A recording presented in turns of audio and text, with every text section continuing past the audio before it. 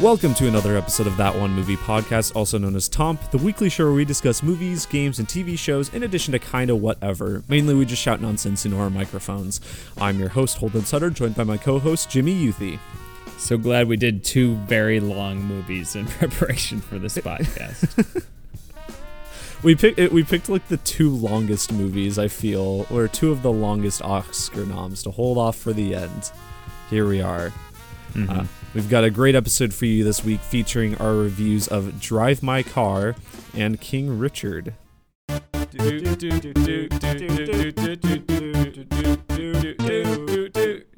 That One Movie Podcast. Tom. But first, Jimmy, let's do the Toms. Yes, let's look at the news this week and rank them by Toms.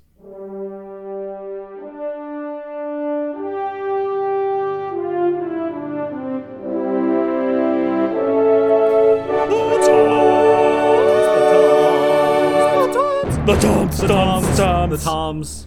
Toms is a rapid-fire segment where we rate the news of the week in the world of entertainment on a scale of three famous Toms: Brokaw, Bombadil, and Bergeron. Brokaw's the highest, Bombadil's the lowest, and Bergeron is somewhere in between.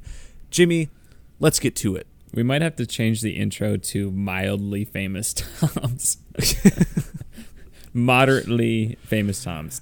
You may be familiar with, but most likely not anymore. Yeah, we did not pick the three most famous Toms.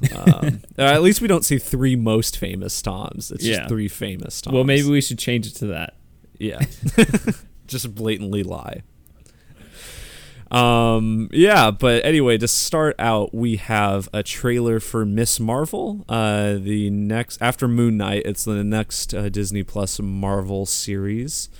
This one is going to be feeding into that Captain Marvel sequel we've got coming out next year, I believe, called The Marvels. What'd you think of the trailer, Jimmy? I thought it was fine. I mean, good music. I'm not necessarily excited for this show. I just personally don't think I'm really the audience for this. I don't know.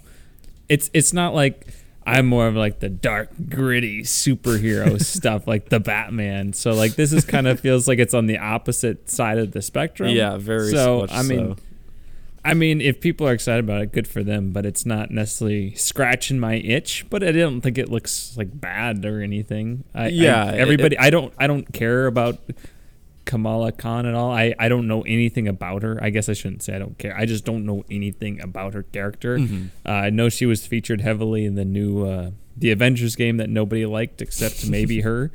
And I know that they apparently may have changed her powers, but I don't really care about any of that as long as it's a good show. So yeah, I mean, I'm not. It doesn't make me more or less excited for it, I guess. Sure. So I'll give it a Bergeron. That's fair. Yeah. For what little I know about her, her powers are like weirdly like changing the size of her I don't know, she like makes her hands really big and hits people with them. I don't know. It's not even, I don't think it's like stretchy powers. It's just like, I don't know. But I just don't want her to be like Captain Marvel light, because I think Captain Marvel's powers are really boring. So just make it a little bit more interesting than Captain Marvel's powers. But yeah, it kind of looks more like a teen comedy drama thing. Even more so than like Spider-Man, I think. It looks like there's a heavy emphasis on that, the goings-ons at a high school and day-to-day life and whatnot. So I don't know, might be interesting, but I agree, it's not anything I'm super excited for. I'm much more interested in like Moon Knight coming out soon. Yeah, I would say the same. Yeah, so I'm at a Bergeron. Yeah, I'll give a Bergeron. That's fine with me. Sounds good. Yeah. And then on to other news. New Scream movie. This is getting fast-tracked. We're getting a Scream 6 next year, Jimmy. Holy smokes. It's coming out March 31st. They have a release date confirmed. Courtney Cox is confirmed to return. Don't have any other casting news yet, but it is going to start filming this summer. Same director and writing crew as this most recent Scream movie. What do you think about this, Jimmy? Well, I mean, if you have an idea, great. Excuse me. If you don't have an idea, don't push this thing out for money. Yeah. So, I mean, I really enjoyed Scream 5, so I would love to see more. Just, be good, though. I don't want to see more slop. Yeah, I think that's the big concern, is that it's just kind of a cash grab, and I think this is the fastest they've made a sequel for this, because even like Scream 2, I feel like maybe had a couple years, maybe it only had a year. I don't remember when that movie came out, but it just seems like they're fast tracking this, and it definitely is for money, because the most recent one did pretty well financially. I think it even did better than Scream 4. I can't remember how much money it made. I saw it earlier, but yeah, I don't know. They got an idea, great. Have some new angle to make fun of horror movie tropes, awesome. That's what I want to see. Yeah, I mean, just the short time frame makes me skeptical, but I am glad we are getting a new Scream movie. So I think those balance out to a Bergeron for me. Yeah, Bergeron for me too. Mandalorian news, Jimmy. This, I think, just broke today, but we have a confirmed guest star for the next season of Mandalorian, one you'll be very excited for, Christopher Lloyd. What? He's going to guest star in the next season of The Mandalorian. Great Scott! That's really cool, I guess. He's also old. Yeah, how really old is he? Old. He looks old in Back to the Future, which was made 37 years ago. Yeah, I mean, he is not aged gracefully, really. I mean, he looks his age. I can't remember. I'm going to look up exactly how old he is. Christopher Lloyd is 83. Wow. He looked old when he was young. Okay. Interesting. Yeah, that doesn't surprise me. Boy, I thought he was older than 83. He looks older than 83. Fun fact, I went to a Dodgers game with my dad in Los Angeles, and he was there, Christopher Lloyd, so they played a lot of Back to the Future segments in between innings, as well as Alex Trebek. So two legends. I was within like a few hundred feet of them. Oh, wow. So there you go. Did you see them? I did not see them personally, but they put them on the Jumbotron. Gotcha. But yeah, so that's pretty cool that he's going to be in this. I mean, he was great in Nobody. He was one of my favorite parts. Yeah, of that. He was really funny in that. So I'll give it a Brokaw, but really, Holden, who I want to see, and this is maybe even newsworthy itself, but Sam Jackson is like, come on, guys, bring me back. I don't know if you had this in the news. I saw this when I was getting the news ready for this week. I saw this multiple articles about this. It's like he said multiple things this week. It wasn't even just like different places saying it. It was just like he said it like 2 or 3 times this week. People kept reporting on it. Well, apparently he's like good friends with Bryce Dallas Howard. And he's like, Bryce, you do episodes of The Mandalorian. Make this happen. Come on, give me an in. Which I want to see. Mace Windu's out there, man. If you brought back Darth Maul, Mace Windu just kind of ambiguously flew out a window. Yeah. Like, if there's anybody that could be alive in Star Wars, it's him. It's weird that no one seems to be taking him up on this yet, because obviously Sam Jackson's such a big star and everything. Like, if he wants to do this, you should let him do it. I mean, growing up, Mace Windu was always my favorite character from the prequels. Mm-hmm. Interestingly enough, I'm not exactly sure why, but I think he's just a really fascinating, morally ambiguous character. Like, he is kind of more gray than a lot of Jedi are. And he was a gray Jedi before the gray Jedi were a thing. Yeah, like, I think there's a lot to explore with his character, and it actually makes sense to bring him back. Mm-hmm. So, and Sam Jackson wants to do it, so bring him back. Come on. There's nothing more I want to see. Like, even more than maybe the Obi-Wan show. I just want to see Sam Jackson back. Mace Windu miniseries. Well, and old man Mace Windu, I'd be so down for that. It'd be so cool. Yeah.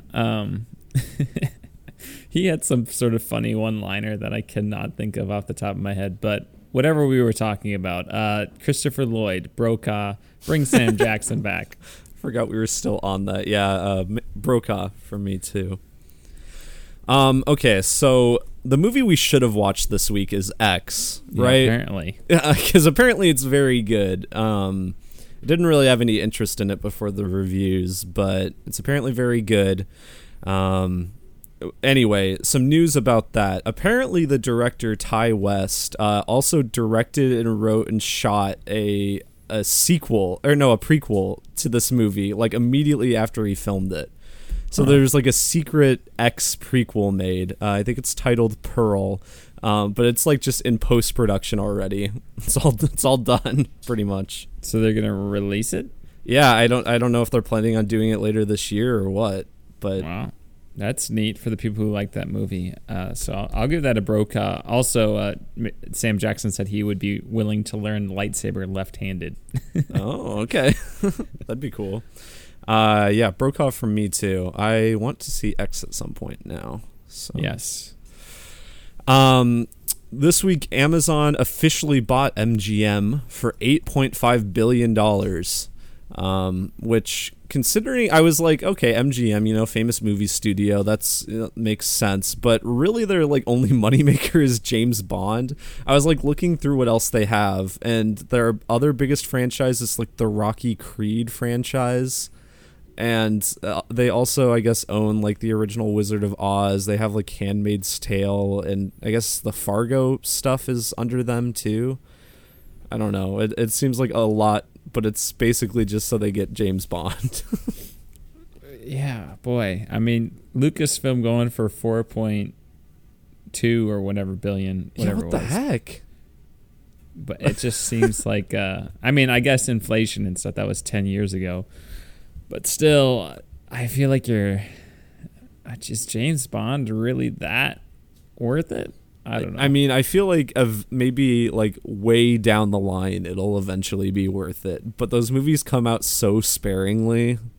And they do well at the box office, but it's not like an Avengers or Star Wars movie. Like, I don't know. It seems like a strange investment to put all that money into. Yeah, I don't understand. I'm going to give it a Bombadil. Yeah, Bombadil for me. You could make 8 seasons of The Lord of the Rings for that money. Yeah, you could. Yeah, so this week New York Times interviewed Daniel Radcliffe, and they asked about a Harry Potter and the Cursed Child adaptation, which for those of you who don't know, that's the like unofficial, well, it's like the play that I think J.K. Rowling wrote alongside some other people. That's kind of like the 8th book in the Harry Potter series. I own it. I have not read the full thing yet, but apparently it reads like fan fiction. I don't know. I read it. Oh, I mean, one of the first times like Emily and I went out one-on-one was kind of my in to get her one-on-one. I was like, oh, I just read The Cursed Child. We better meet up and talk about it. Oh, okay. And I'm pretty smooth like that, Holden. And I just remember it, like, conceptually, really good idea. Like, I really liked the setup of the story. Mm-hmm. I thought it was really interesting. And some of the themes they explore, too, the execution of it does seem like fan fiction a lot. And it's very much... It really follows the trend of, like, sequels, too, where it's kind of like it's almost like an Avengers Endgame of the Harry Potter books. Which, yeah, I mean, it was an Endgame before Endgame existed. So I have never made that connection in my mind until now. But there's a lot of like there's revisiting a lot of Time Turner past stuff. Right? Yeah, there's Time Turner stuff.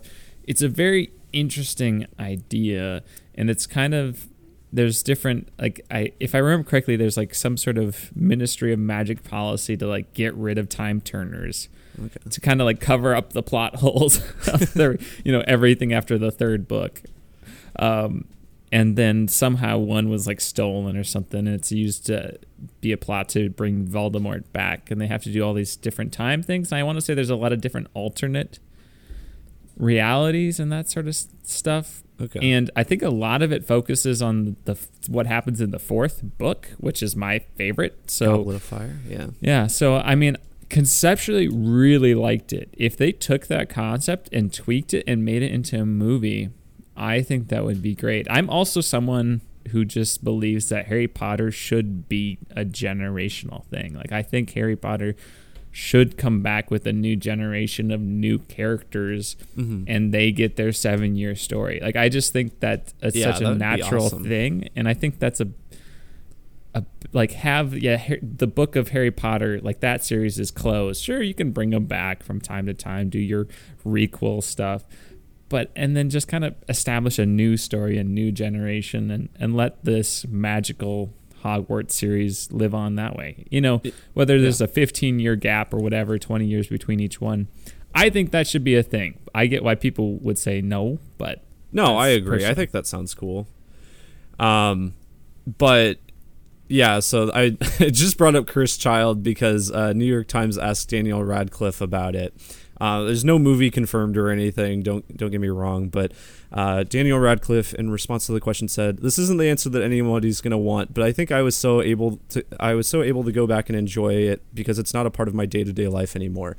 I'm getting to a point where I feel like I made it out of Potter okay, and I'm really happy with where I am now. And to go back would be such a massive change to my life. I'm never going to say never, but the Star Wars guys had like 30, 40 years before they went back. For me, it's only been 10. It's not something I'm really interested in doing right now." Wow. Good for him, I guess. I would, you don't need to do it right now. You could still wait another 10 years, honestly. Yeah. Or 5 years. It's something that, you know, like, people change. He may want to come do it. I don't know. Whatever. Like, let him do whatever he wants, honestly. Yeah. I mean, I respect that he's, like, very into just doing his own thing now. He can pretty much do whatever he wants because he, like, has so much money from Harry, and he'll continue to get money from Harry Potter. So, like, he can just pick projects that he really likes and, you know, that he finds interesting. So I think that's cool. You definitely need him if you're going to do it, though. Yeah. Like, you can't recast him, and he might come around to the idea, because it's not like Harry Potter's like the main character of the story. It's just kind of, if I remember correctly, it's more focused on the kids. And it's one of the things I really liked about it was Harry trying to be a dad, but he never had a dad, so it's kind of a struggle for him. Oh, okay. Yeah, and he's very vulnerable in that story, and that was one of my favorite parts of it. And in fact, it's sitting on the bookshelf that Emily just got, so maybe I'll have to take a gander at it again this summer or something and revisit it, then write my own fan fiction. But you know what, I'll say Bergeron. You know, I would like to see him do it eventually. I would like to see the movie form. Imagine how big it would be. Yeah. Like, if you brought the Harry Potter cast back. Oh my gosh. I mean, I'm sure like Warner Bros. Wants to do it at some point. It's just kind of a matter of getting everyone back for it. They're just going to bring truckloads of cash, driving it right in front of Daniel Radcliffe's house. Yeah. Yeah. You saw how successful that reunion thing on HBO Max was. Imagine that, but actually good. Yeah. I thought it was fine. I never watched it. I just said that for no reason. Anyway, Bergeron, yeah, whatever. Brokaw for him, doing his thing. Next piece of news, equally as important. There's a Play-Doh animated movie in the works, Jimmy. It's going to be produced and maybe directed by John Chu, who did Crazy Rich Asians, and written by Emily Gordon, who wrote The Big Sick, which is a very good movie, very funny movie, but this is a Play-Doh movie, so I don't know. Is The Big Sick very funny? I don't remember. Oh, maybe it's not funny. Maybe it's just good. I was going to say, I think it's just a good movie. I think there's some like funny moments in it, but yeah, I guess it's kind of sad. I never saw Crazy Rich Asians, but I mean, both of those movies are considered good. So Play-Doh, all right. Bergeron, I guess. And just to clarify, we're not talking about the philosopher Play-Doh. We're talking about Play-Doh, the building material, the little kid toy. Wait, they are not the same? No, they're not. Okay. Good. I was about to teach about that next week. Oh, nice. Just kidding. But we are in ancient Greece, so. Okay. My final piece of news is that apparently A Plague Tale is being turned into a TV show. the video game that both of us have played. We both liked. I think I liked it a little bit more than you, but apparently it's getting turned into a show. French director Matthew Turi is going to be working on it. I wasn't familiar with a lot of his stuff, but he was an assistant director of Inglourious Bastards, apparently. So, interesting. Interessante. Yeah. Any thoughts on this? I don't know. I mean, sure, but I just don't think there's... I don't know. I don't feel like you need that one, personally. Like, I could be proven wrong, and I feel a little hypocritical saying that, yes, The Last of Us should get a TV show, but A Plague Tale shouldn't, because they're very similar in how they're, like, structured. Like, you have two people going on a journey. Mm-hmm. I just... Like, I liked A Plague Tale in a sense, but I don't think the story was good enough to hold the stand-up on its own for a TV show, I guess. Yeah, I don't know. I mean, I think if they, like, improve it, I think it could be an interesting world and concept for a show. But I agree. The story itself in the game is... I mean, obviously it's not a Last of Us level. And also you'd need two kid actors pulling the weight of the whole thing. Yeah. So I could see the older sister being a Thomasin McKenzie. Yes. Oh no, we have to get out of here. Oh no.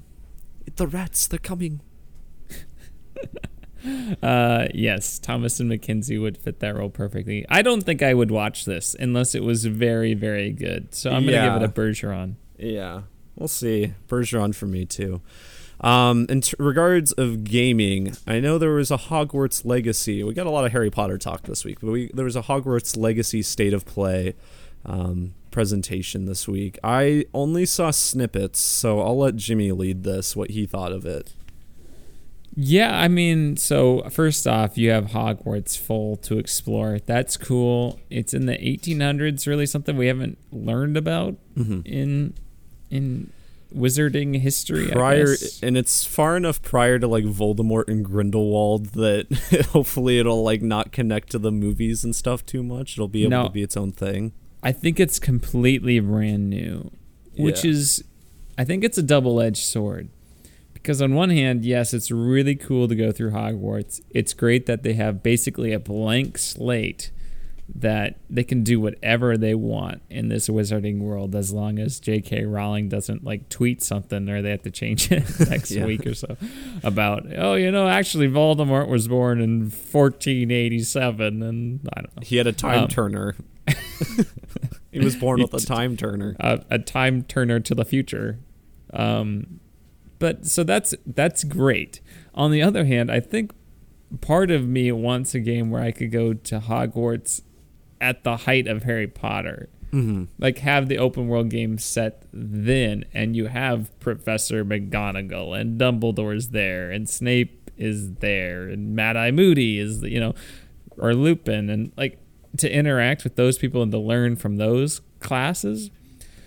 But I think the freedom of the storytelling, the overarching narrative, to get away from that, to have a compelling story, it makes sense to do it that way. Mm-hmm. And I think that, they'll create their own characters to be those teachers. And if those characters can be interesting and fun to interact with, then, I guess I think that looks cool. The gameplay looks like it could be very satisfying, which I think it needs. Like, I was a little skeptical at first, but the more they were showing it, I was like, that looks like it could be pretty good. But it's one of those things that you won't know, I guess, until you actually sit down and play it. I saw one comment in the YouTube comments that talked about this guy who had play tested the combat like a couple years ago and said it was really satisfying. So That's a good sign. But one thing I will say is that I watched the behind the scenes like clip thing they added to it as well. And the people making it were like very enthusiastic. You have a general sense of like enthusiasm and confidence in developer preview and stuff like that, little trailers like that. But these people were like giddy. Like, they were so excited to be making a Harry Potter game. So I think a lot of love and care went into this game. They obviously poured a lot of time into it since this game got delayed a couple times, I want to say. Yeah, I think. So still no release date, I believe. Yeah, it's coming out holiday this year. I think they gave a window, but aside from that, yeah, there's a lot of stuff outside of Hogwarts too. So they were kind of defining all this land around, like the lake and the Forbidden Forest and all that. So a lot to explore. There's a lot with ancient magic, which I think is something maybe alluded to in the Harry Potter books, but they're really fleshing it out. Your character will be able to channel that. You're completely customizing your own character. You come in as like a 5th-year student, and like you didn't realize you were magical beforehand, so that's going to tie into the narrative, and people are going to kind of treat you differently based on that, all those sorts of things. But you will actually have to like take classes, and you have a common room, and they made a big deal about like the Hufflepuff common room was never been heard of before or seen before. Oh, yeah. So they had to like design what the Hufflepuff common room would look like. And I guess there's a bunch of secrets all over Hogwarts, and they talked about having to like connect everything because you see all these different locations, but then they actually had to build the thing and connect it because you got to get from one place to another. It looks really cool, and I hope they got it, because this is a game that so many people have been wanting for so long. So I just hope that they were able to kind of meet the target and make a game that potentially could be very defining for a lot of people. Mm-hmm.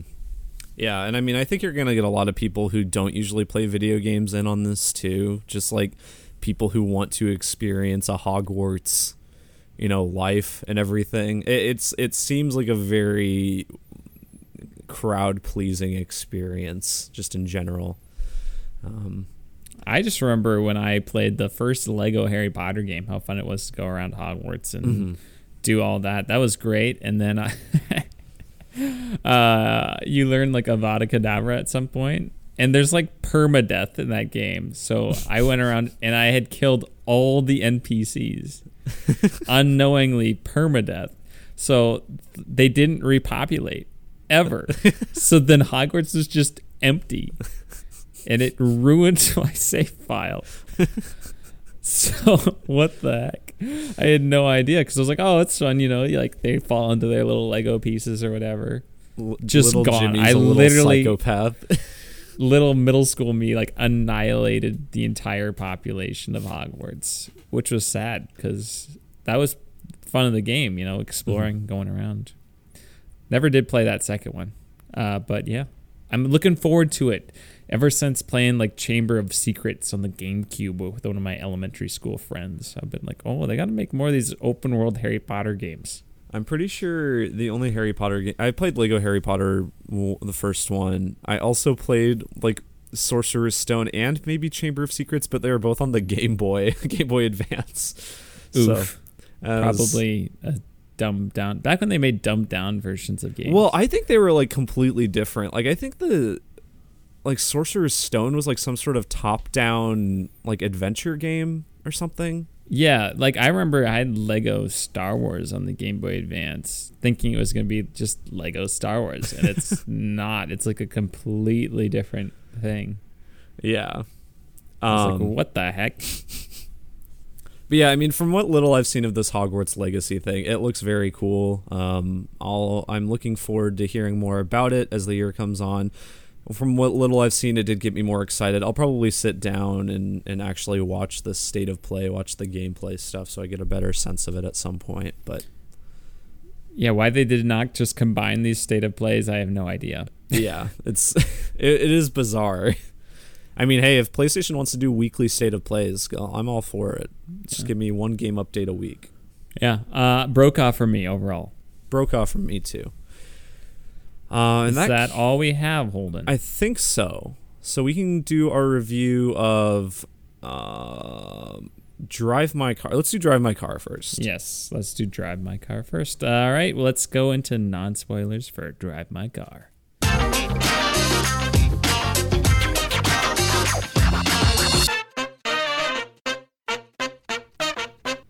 All right, our first of our two Oscar nominees we hadn't seen prior to this.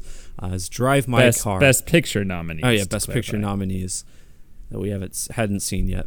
Drive My Car. This is a Japanese film, and I can't remember. I should have pulled up the director's name. But do you give a synopsis while I pull up the director's name, Jimmy? Well, so this movie's kind of hard to talk about because I feel like to actually give a synopsis of this movie, you have to spoil the first 40 minutes of the movie. So that's true. I'm not going to necessarily do that. I would just say takes place in Japan. The main character is this, I don't know if you want to call him, he's kind of a playwright, theatrical director. A lot of the film kind of ties into this complicated relationship that he has with his wife, who is also a creative writer, and the stories they tell to each other, and just them kind of figuring out this relationship, how it impacts their life, how it impacts their relationship with other people. It's a very interesting thing, and you also have a big part of the film is this kind of production of this Chekhov's play that the main character, who Mr. what's his name? Shoot, I changed my tab.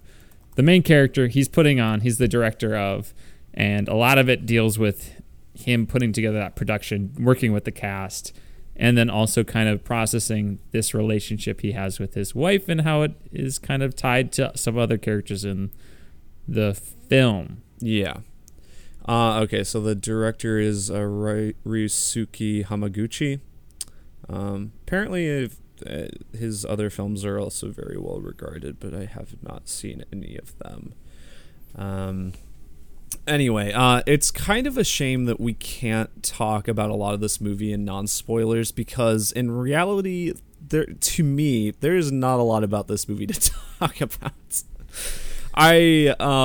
We talked about it briefly when we saw each other the other night. I think this movie is well made for what it is, but I think it's incredibly boring, and it is, to me, I didn't feel like, people think this is one of the, like, maybe the best movie of the year, and like I look at like the Letterboxd scores, it's super high. It's like just a few points away from like Parasite and stuff. I'm like, I don't get it. This movie doesn't feel that unique to me.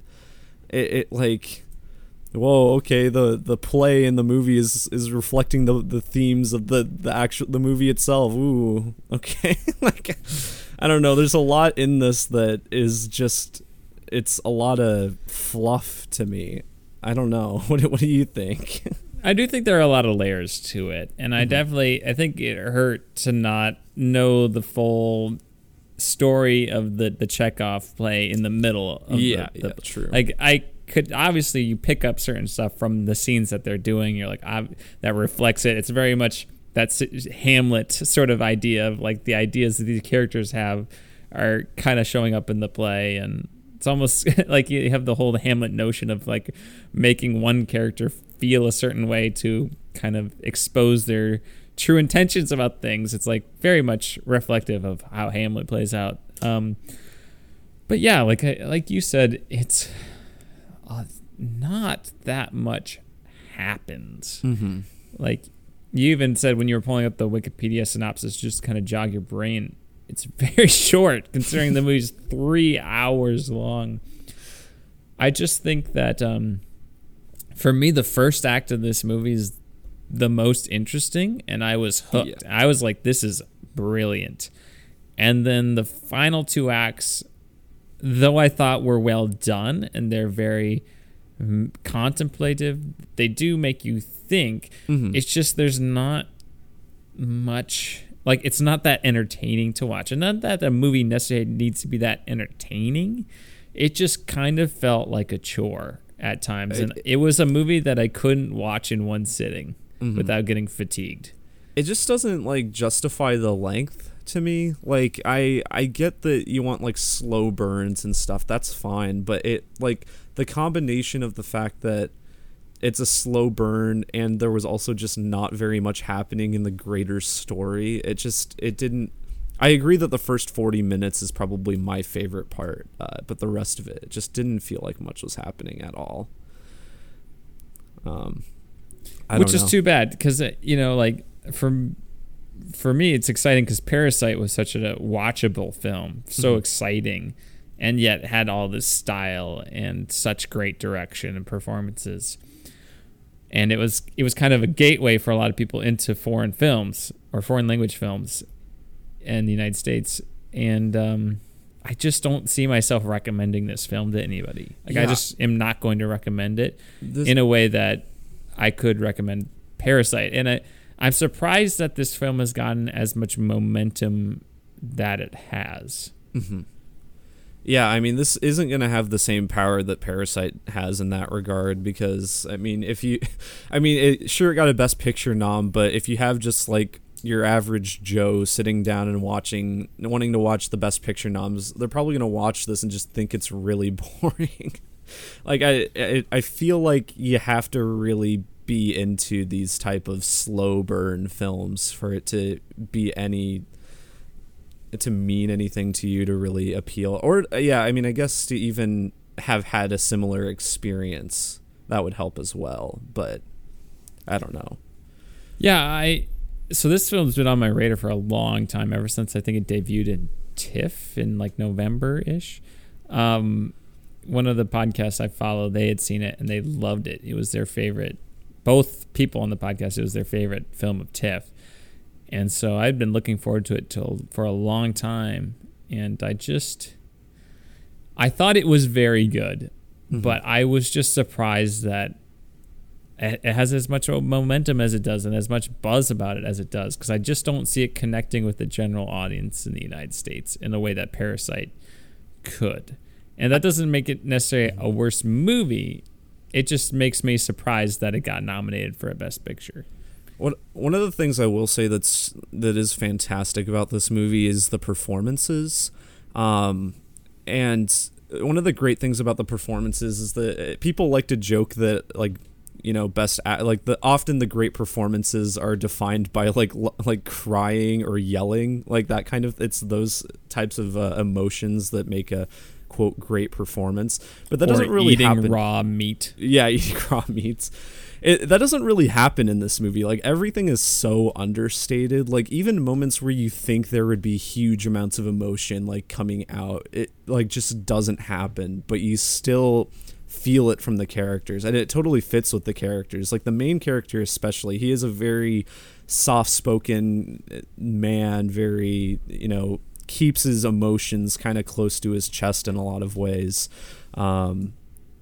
And so, I mean, that kind of fits his character, but you can still tell everything he's feeling from the performance. It's pretty great. Yeah, I think you nailed it. The performances, to me, were the strongest part of this film. I also thought it was very, very beautiful. Yeah, interestingly, because there's nothing that remarkable to film in it. Mm-hmm. It's just like some of the shots is just the most mundane things. I mean, you have people sitting and driving in a car, as you can imagine from the name, and it's just gorgeous. Like, there's just certain shots that just stand out as like, wow, that is just a beautiful shot. And it's just someone just sitting somewhere kind of looking off, and there's nothing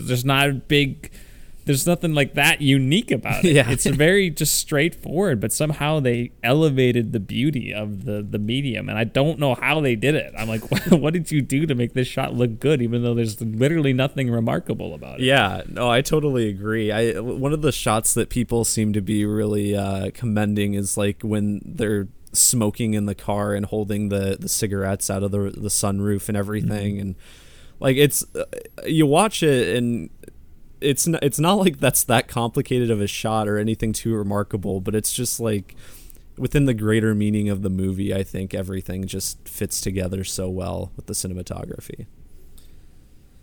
But I also just like the stories within the overall narrative. There is some sort of literary term for like a story within a story. But I thought they were very effective, because, I mean, you have kind of this one overarching narrative between the Oto, the wife of the main character, is telling, and you also have the narrative of the play. And I think the way those interacted with the overarching narrative was very interesting. Yeah, and I thought that was really well done. But again, it just felt like there was a lot of stuff in between there that just didn't seem to amount to that much, or just could have played out a little bit faster.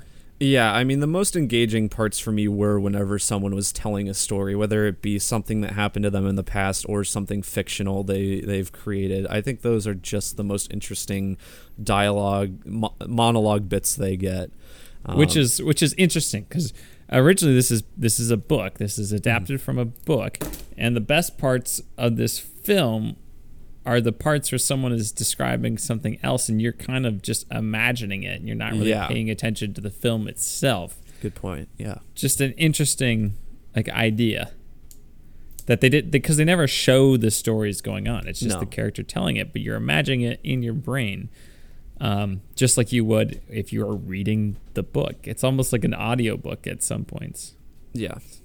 Just an interesting thing to think about.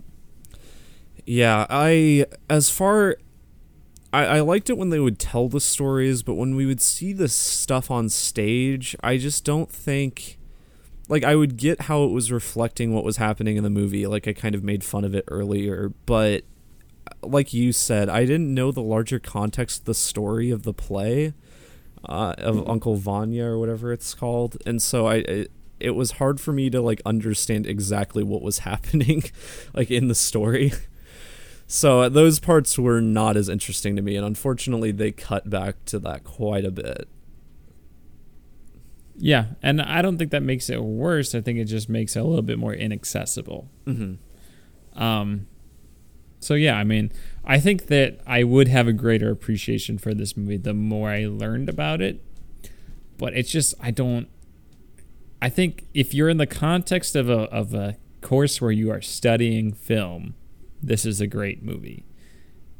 Outside of that context, I just don't see myself having that great of an appreciation. I mean, I do appreciate this film, but I am not going around saying, "Hey, this is a must-watch. This is the best movie of the year," like I've heard other people say.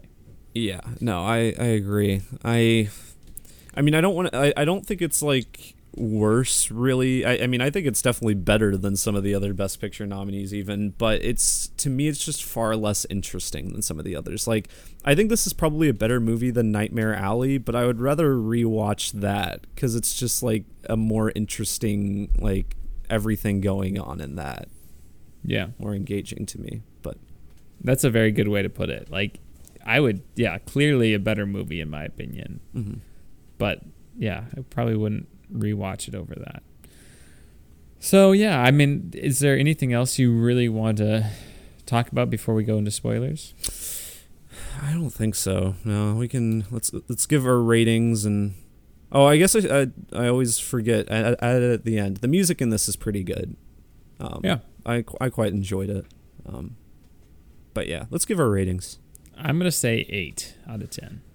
I thought it was very well done. Mm-hmm. I loved the first 40 minutes, which is also right when the opening credits of this movie are 40 minutes into the movie. Yeah. Loved the first 40 minutes. Never quite got to that level of intrigue for me the rest of the way. So 8 out of 10. Great performances. I think balancing my enjoyment with how I actually view the movie, I'm going to go 7 on this one. Yeah, very good movie that I did not really enjoy watching. I did like the first 40 minutes though as well. So yeah. All right, Holden, let's talk about spoilers for Drive My Car. Yeah.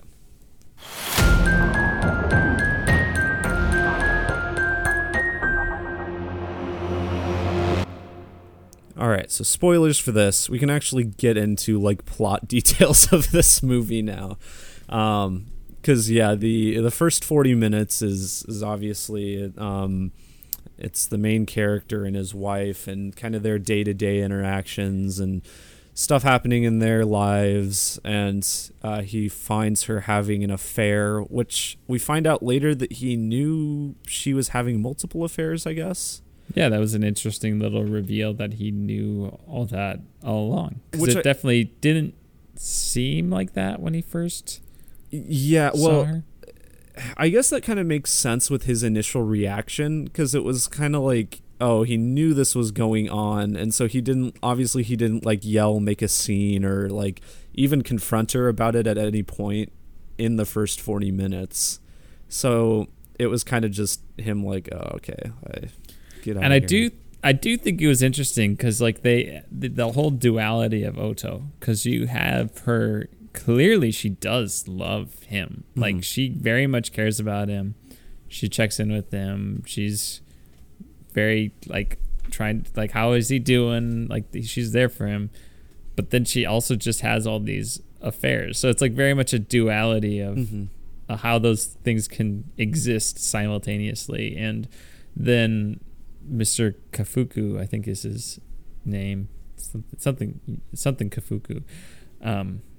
He has to kind of wrap his mind around that, and that's very difficult for him, especially when they set up that conversation that they were ultimately never able to have. Mm-hmm.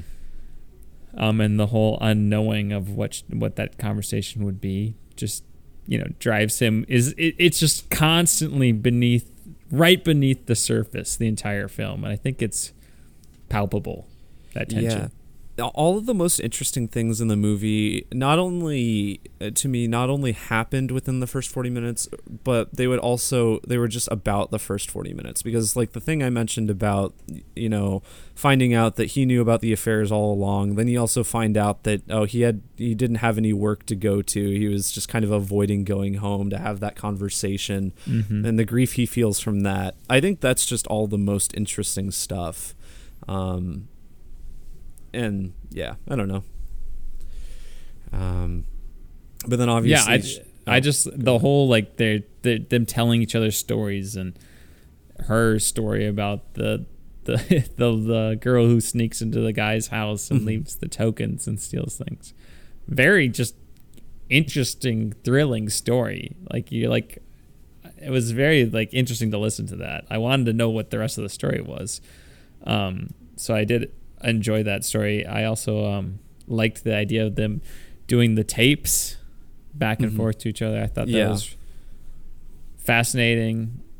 The affair, I just like their whole chemistry, their relationship, I thought was fascinating. And then she has a cerebral hemorrhage and she's dead 40 minutes into the movie, and the rest of the movie just is not as interesting to me. Which is a shame. Like, there's still definitely, you do get to unpack a lot of things. That her presence is never truly gone. I mean, figuratively and literally, they are playing the tapes throughout the rest of the film. But I didn't find the whole thing where he's trying to get Takatsuki, that one of the boys she's having an affair with, who's in one of her plays. I didn't think that was that interesting. Yeah. Him trying to like, why did you do this? And, how could you do this? And how this Takatsuki is really just not that good of a person. And they just kind of just goes to jail for beating somebody up. And it was a weird ending. Like, I think they do have, like, I think Takatsuki, when he finishes the story, I mean, that was one of my favorite scenes of the movie. Yeah, that was great. But their dynamic is, I don't think I fully understood exactly what that was going for. And I mean, it's never even officially confirmed that he's the one that Takatsuki's the one that he walked in on his wife with. I think you're supposed to know that. Well, it's like implied, but like Takatsuki never confirms it, and you never actually see his face in the scene. So it's like, I was pretty certain the whole time that it was Takatsuki, okay. But I don't know if that was supposed to be more ambiguous than that, and I just inferred. What was I gonna say now? I forget. Hold on, continue talking. Yeah.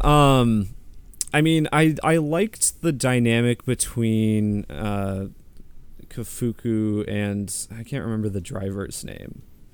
I thought that was like fun, but I feel like it didn't really like hold the movie for me. I felt like that was what was supposed to really drive the second two acts. Drive and the car. Yeah, drive the car. But it didn't hold my attention. Maybe that's where a lot of my issues lie, is their dynamic. It is good, and I understand, obviously, you know, she's like the daughter that he lost and everything. And that was another interesting bit to learn, was that he had lost his daughter. But yeah, I don't know. To me, it wasn't engaging, and I'm not even sure if I can give a great reason why. I think I just kind of miss like the dynamic that him and his wife had in the first 40 minutes, and that was just missing from the rest of the movie for me. Maybe I was just feeling that. I don't think it took a long time for that relationship to really begin to develop between him and Misaki Watari is her name, the driver. Yeah. It just, that took a long time, and I felt like there were a few different threads going on at the same time. So yeah, I could see that too. I think it does ultimately, for the most part, pay off at the end, but their connection wasn't as deep, or didn't get deep enough fast enough for me to, as I was expecting. I guess. I mean, as you said, by the end of the movie, at the climactic scene, and when they're at the ruins of her old home and everything, I mean, by that point, their relationship works and everything, but it just took too long to get there, and maybe it's just like defying my expectations in some way, because I kind of went into this, once I saw that they were, you know, going to be two main characters after the first 40 minutes, I was like, okay, their dynamic is going to what's going to drive this movie.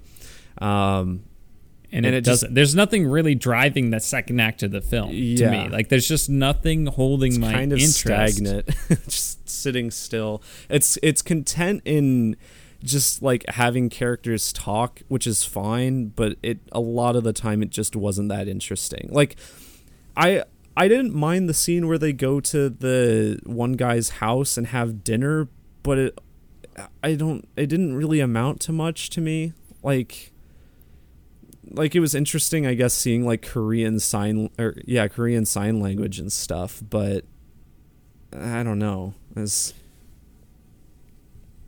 It's just very, like, there's a lot of payoff in the third act, but it's not worth sitting through that second act. That's just nothing really. You're just watching people read a play monotone. Yeah. Yeah. It's a large percentage of that second act. What I will say is seeing a multilingual production be made. I mean, first of all, the concept of that, I was like, that's really interesting. Cool. Yeah, and seeing it come together is cool. Like, it took me a few seconds to figure out why they kept knocking on the table, but then I was like, oh, well, that's because they don't necessarily know when each other are done, because they don't speak each other's language. And the movie doesn't really explain all of that kind of stuff to you about how a multilingual production works, so just kind of piecing that together I think was kind of interesting, but that's more of just setting for the movie and not really what the movie's about. Yeah. Trying to remember. So the driver at the end ends up with the car. Yeah. I don't know exactly what happened at the end. I don't either. I don't know if that, like, I don't know. Did he gift just her the leave car? It with her? I don't know. What does the thing say what here? What does the Wikipedia say? I think the Wikipedia just says literally what happens. I'm pretty sure I looked in the it up. present day, Watari shops for groceries in Korea. She gets into the red Saab, where a dog waits for her in the back seat. Yep, that's literally what happens. So I guess he just gives her the car? Yeah, I mean, she looks like similar age, so I'm guessing he didn't die or anything. I'm guessing he just left it with her, because I'm guessing what they, the moments they shared that summer were special enough to him. Or that time. Yeah. I don't know. But Yeah. I don't know if I have that much left to say about Drive My Car. What about you, Holden? I don't think I really do either. Yeah, no. I'm okay with going on. I think we talked about it longer than I honestly thought we were going to. Yeah. But yeah, let's go on. Talk about King Richard. Yes, King Richard, Holden. Let's do our non-spoiler review.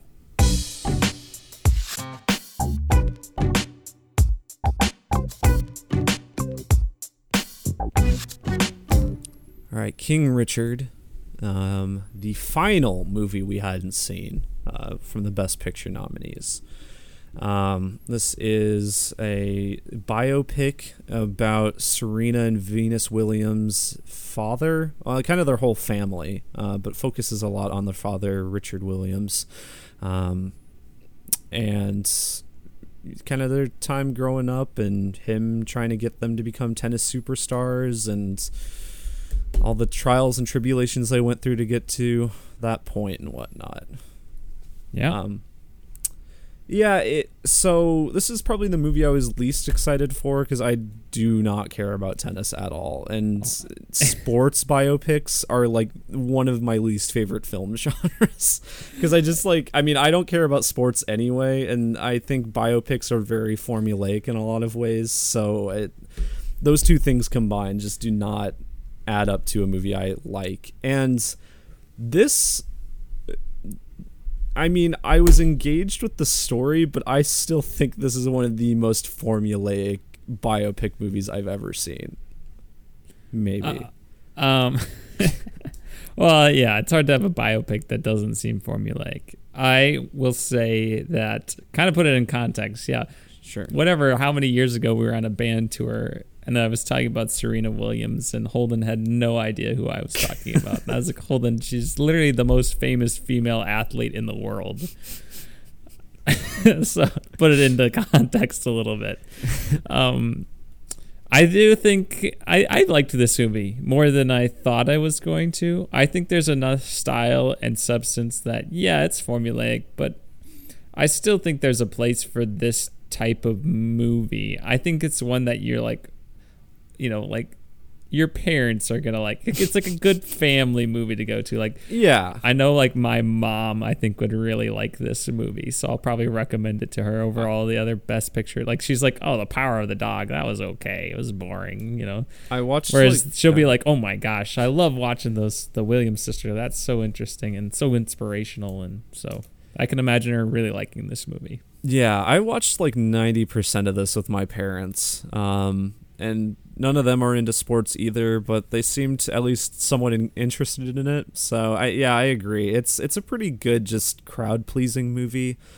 I think like in terms of, aside from like the acting, I think everything about it is just very bland. And I like this. I did say I liked the story, and part of that is because I didn't know a lot of the story, but it's just like, a lot of the technical aspects of this film are either uninteresting or bad in my eyes, and a lot of the dialogue is very, it's fine to me. It's like, yeah, okay, this is what I would expect from a movie like this. I don't know. My 2 cents.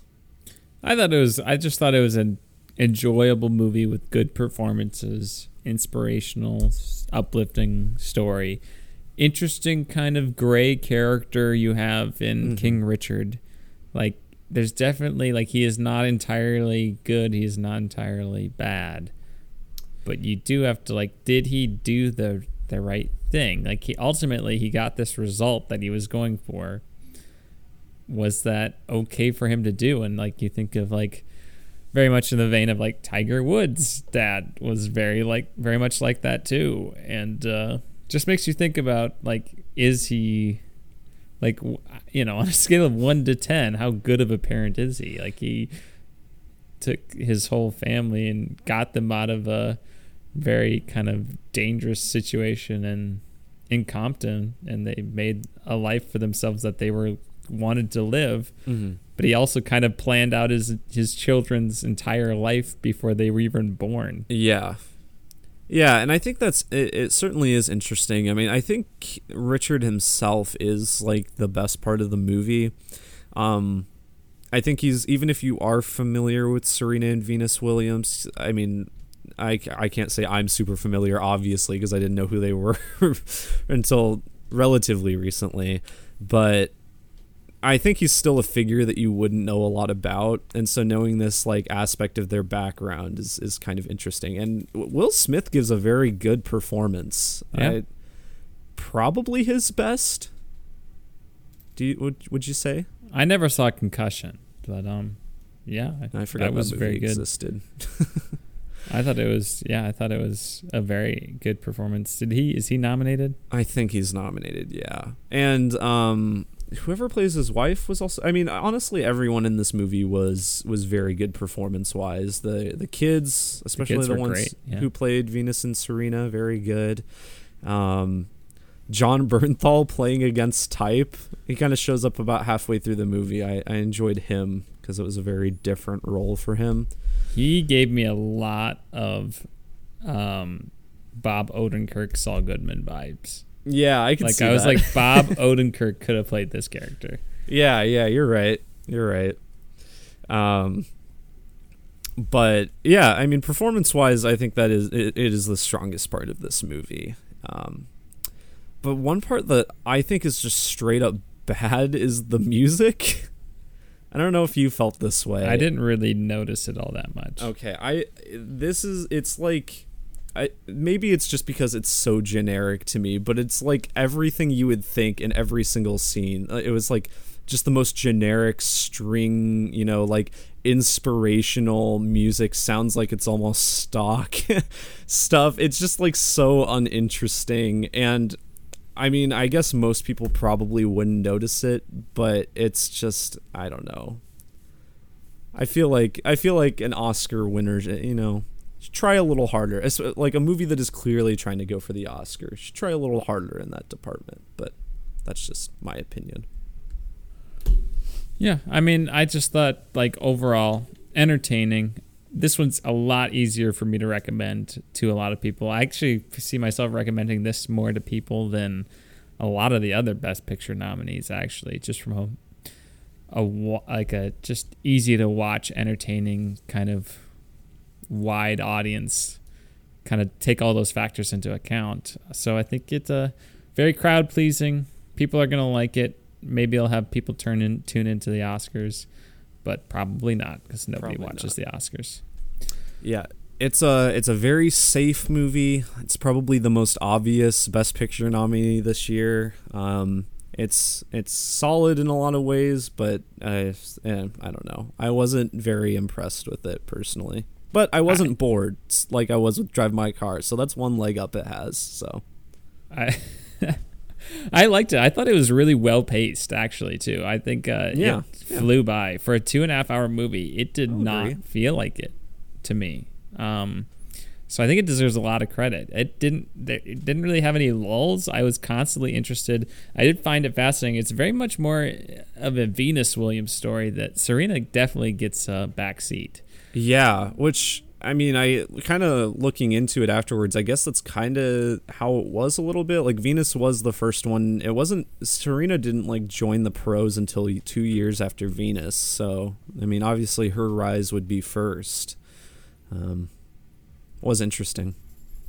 Yeah, and there's a lot of the story kind of left untold too. It's interesting because, like, I don't know if either of them are officially retired even from tennis. So I know Serena Williams had a kid, so that kind of sidelined her for a while. But yeah, it's just interesting to see this dynamic and to learn more about these people. From what I gathered, they got the essence of the truth, which is kind of what you can hope for in a biopic like this. So, yeah, I think it's just cool to see. I think the Williams sisters, they're just very interesting. They're fun to watch play tennis, and I think it's just a good crowd-pleasing time that I don't mind it being nominated for Best Picture one bit. So, no. I think I'm ready to give my rating, Holden. It's better than Don't Look Up. Yeah, what's your rating, Jimmy? I'm going to go 8 out of 10 again. Like, I just think it's a nice, solid movie that, like you said, it's safe. It's not like there's nothing about it that's super kind of revolutionary or out there, but it's just a good time. I think I'll go 6 out of 10 on this one. Performance 5 is like middle of the road for me, so it was really only the performances that brought it up a little bit, and I don't think it's as good as Drive My Car, so I feel I'm safe with that score. There we go. There you go. All right, let's talk about spoilers.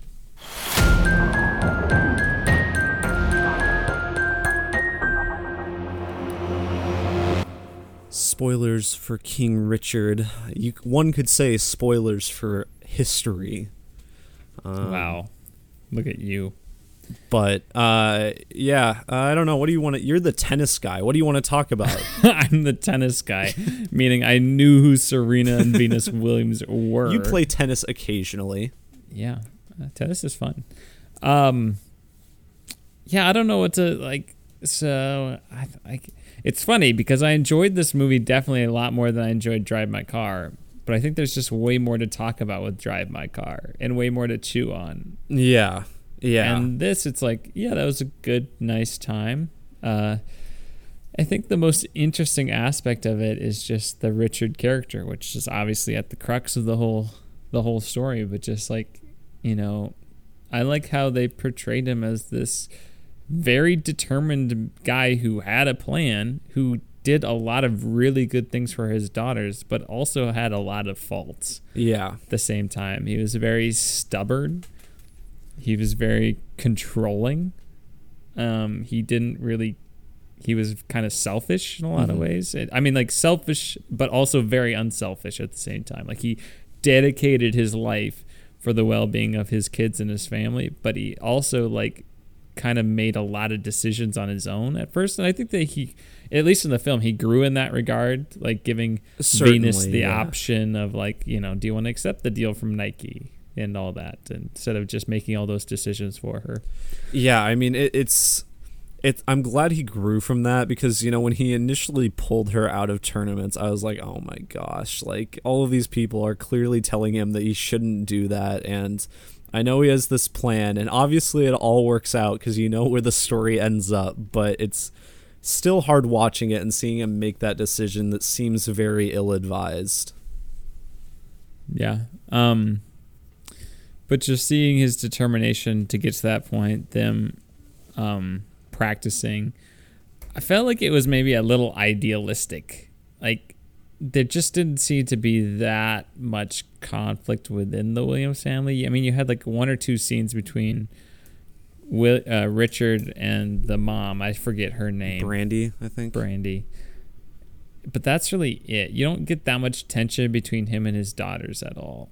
Yeah. Like, there's little moments, but nothing that you would expect in an actual family. Yeah, it kind of... In some ways, it justified his actions a little bit more, because, like, the daughters were clearly just, like, fine, like, in the movie with a lot of what he was doing. And the exception would be, like, when Venus became frustrated that she wasn't playing tournaments. But aside from that, like, I mean, Richard kept, making them practice, kept making them do all of these things that I guess from my experience, like, a kid would normally not be happy with. But I guess if they're raised that way, maybe they're, in some ways, it's like a brainwashing kind of thing. I don't know. Well, I did watch like a couple behind the scenes things where they talked to the Williams sisters, and I remember Serena saying, like, you know what, like, we practice a lot, but I didn't really feel like I was missing out on that much. Okay. Like, so I mean, maybe that was the case. Yeah, it could be. It's just that's interesting. Like, it's just interesting to, like, I think a good pairing for this would be the Tiger Woods HBO documentary, where, especially the first episode, where they really focus in on his relationship with his dad, which is more extreme, I would say, than even Richard Williams. Very similar in terms of, like, there is a plan, but like I would say that Tiger Woods' dad, who I'm forgetting his name, but like was even like more so like, here is Tiger Woods. He is 3 years old. He's going to be the greatest golfer of all time, putting him on all these shows and all of that, and putting so much pressure on his kid. And kind of Tiger Woods did like I don't want to do this. I want to do other things, and just kind of that dynamic between them. So if you want kind of a good pairing with this, kind of to see maybe how this could have gone, watch the Tiger Woods documentary on HBO. Okay. I don't know. What else is there to say about this movie? Can you explain? I didn't fully understand like the whole thing with the player going to the bathroom in the game at the end.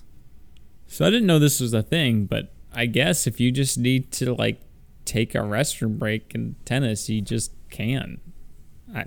I guess that seems weird to me that you'd be allowed to do that in the middle of a set, but I guess that's a thing, unless they've changed it since. It seems like a very much a gamesmanship way to go about things, and a bad look for you. Doesn't seem very classy. It's probably like an unwritten rule that you don't do that. But I'm glad she lost the match at the end. Like I think if she wins that, there's nothing to like learn, and I think it's a lot more effective that they end on a loss, and that the victory is that they still love and accept her, and they've never been more proud of her. Yeah.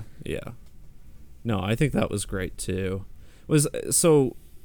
Just going back to it, because did she just get like psyched out or something? Like I didn't fully understand what was happening. Yeah, so they said like she's icing her, and that term in sports is kind of like to try to like stop someone who has a lot of momentum. Just kind of get inside their head, psych them out. So like in football, American football, for example, like if there's like a field goal kick to try to win the game and the other team has a timeout left, they usually take the timeout right before they're about to kick it, just to give them some extra time to think about kicking it.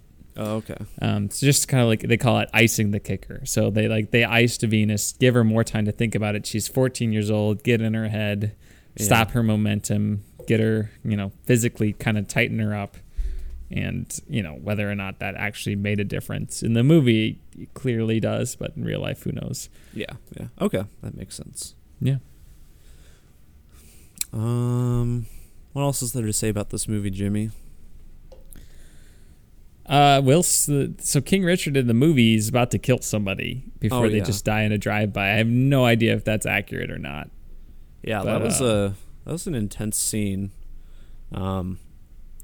It was weird to me that group of guys just were friendly then, they got along with Richard then. They were like protecting him. I don't know. It was just like the one guy was a jerk.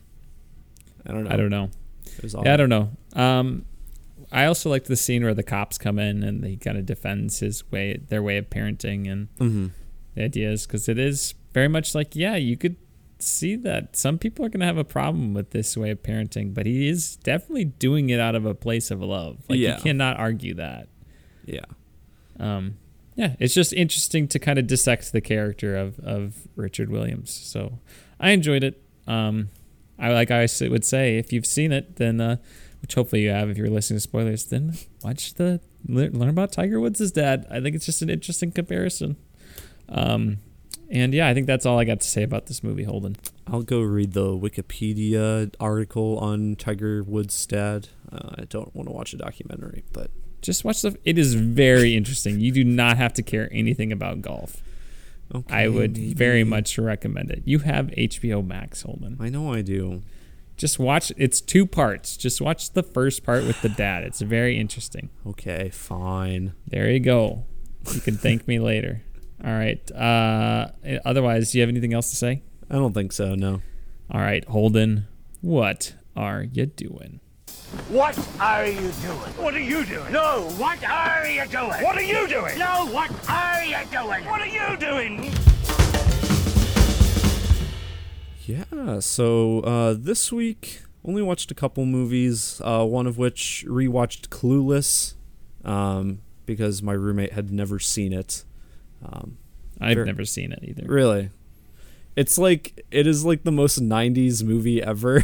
It's like, in terms of, obviously it kind of inspired a lot of like Mean Girls, that movie too. I think Mean Girls is a better movie, but Clueless has a lot of charm, and I think it was the first time Paul Rudd acted in a movie too.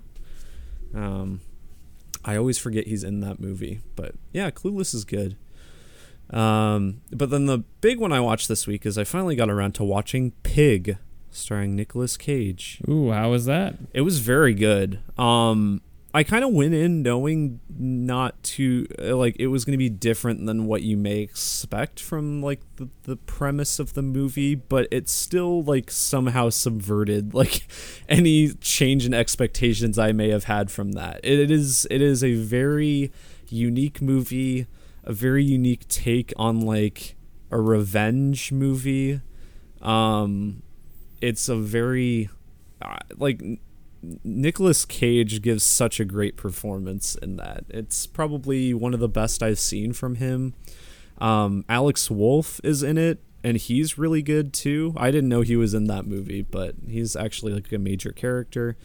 It's just a very... It's not a fun watch, I'll say that, but it's a movie that you should definitely experience. Highly recommend it. It's on Hulu right now. Hulu. I was going to say, where did you see it? Yeah, and that's the director who's doing the Quiet Place spinoff, so I'm kind of more excited for that now that I've seen this movie. So there we go. In addition to that, I finished Adventure Time. I cried. Such a good ending. Very emotional.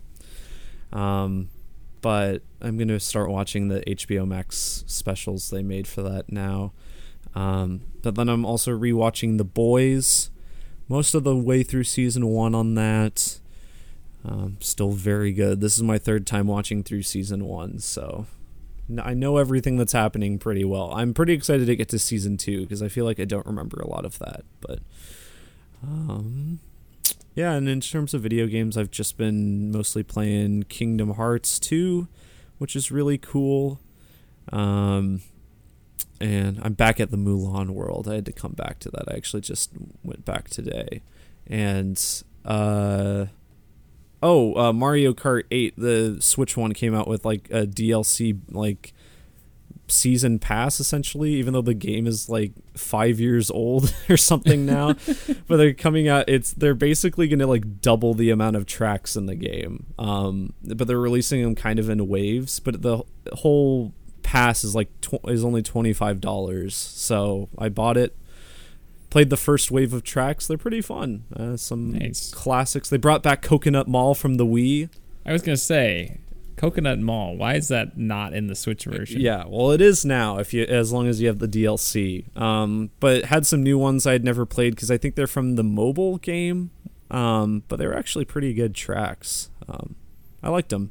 Aside from that, though, that's pretty much all I've done. What about you, Jimmy? I finished up Better Call Saul season 2. Kind of forgot how season 2 ended. I was like, oh yeah, what a great ending. What a great cliffhanger to season 2. Holden, you just gotta watch it, man. I don't know what to tell you. I gotta wait. You've said you would meet me up for part 2 of the final season. That's right. I need to know when that's coming out. It's like June something, I think. Part 2 is? Really? Yeah. That soon? Yeah. Okay. Or early July or something like that. Otherwise, I started replaying Horizon Zero Dawn.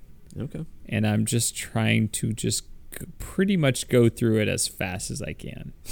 Because I just remember a lot of the side stuff being very pointless in that game, in my opinion. I like at least going through the cauldrons, because then you get... Yeah. Those are kind of fun, and then you also get like upgrades and stuff. But yeah, and it is hard for me to play an open world game after playing Ghost of Tsushima, because it's just like, this is just not as good as Ghost of Tsushima. So we'll see. Everybody really likes the new one, so yeah. I don't know.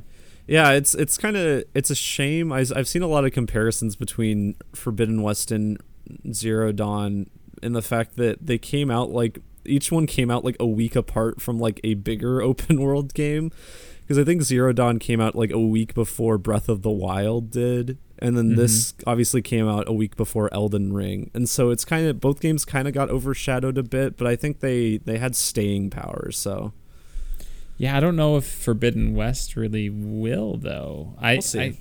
Because the first one just kind of came out of nowhere. Mm-hmm. Whereas Forbidden West, like people were anticipating it, and it just kind of flew out of the picture almost instantaneously because of Elden Ring. Yeah, that's kind of what I saw, but I feel like similar thing happened with the first one though, and then maybe just like as people maybe cooled down on Breath of the Wild, then they talked about Zero Dawn more. It also doesn't help that Breath of the Wild and Zero Dawn had like no crossover in terms of consoles, but obviously Forbidden West and Elden Ring does. I don't know. Yeah. We'll see. We'll see if it has any staying power. I'll still get it. I'm excited. Yeah.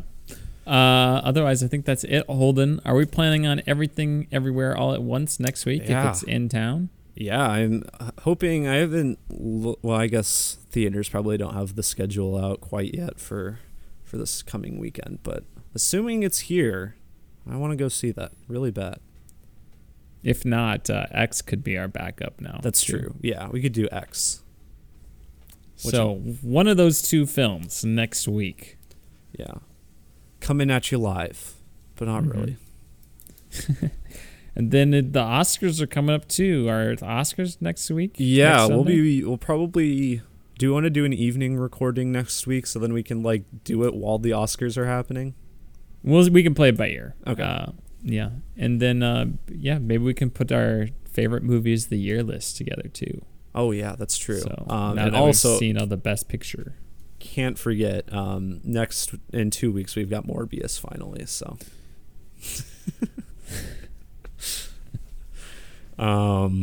Yeah. But aside from that, I'll take us home. You don't even have to signal me this. You know what, Holden? You can on the way home. You can drive my car. Oh, thank you. But then how are you going to get it back? You're gonna walk home. Oh, okay. Yeah, but anyway, if you want to leave us a request, you can do so by leaving us a 5-star review on iTunes or by emailing us at tompodcast@gmail.com or donating to our Patreon. Yeah, I think that's pretty much it. Sweet. Yeah.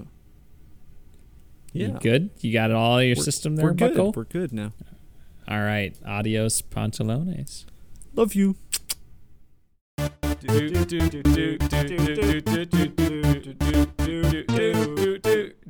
That One Movie Podcast.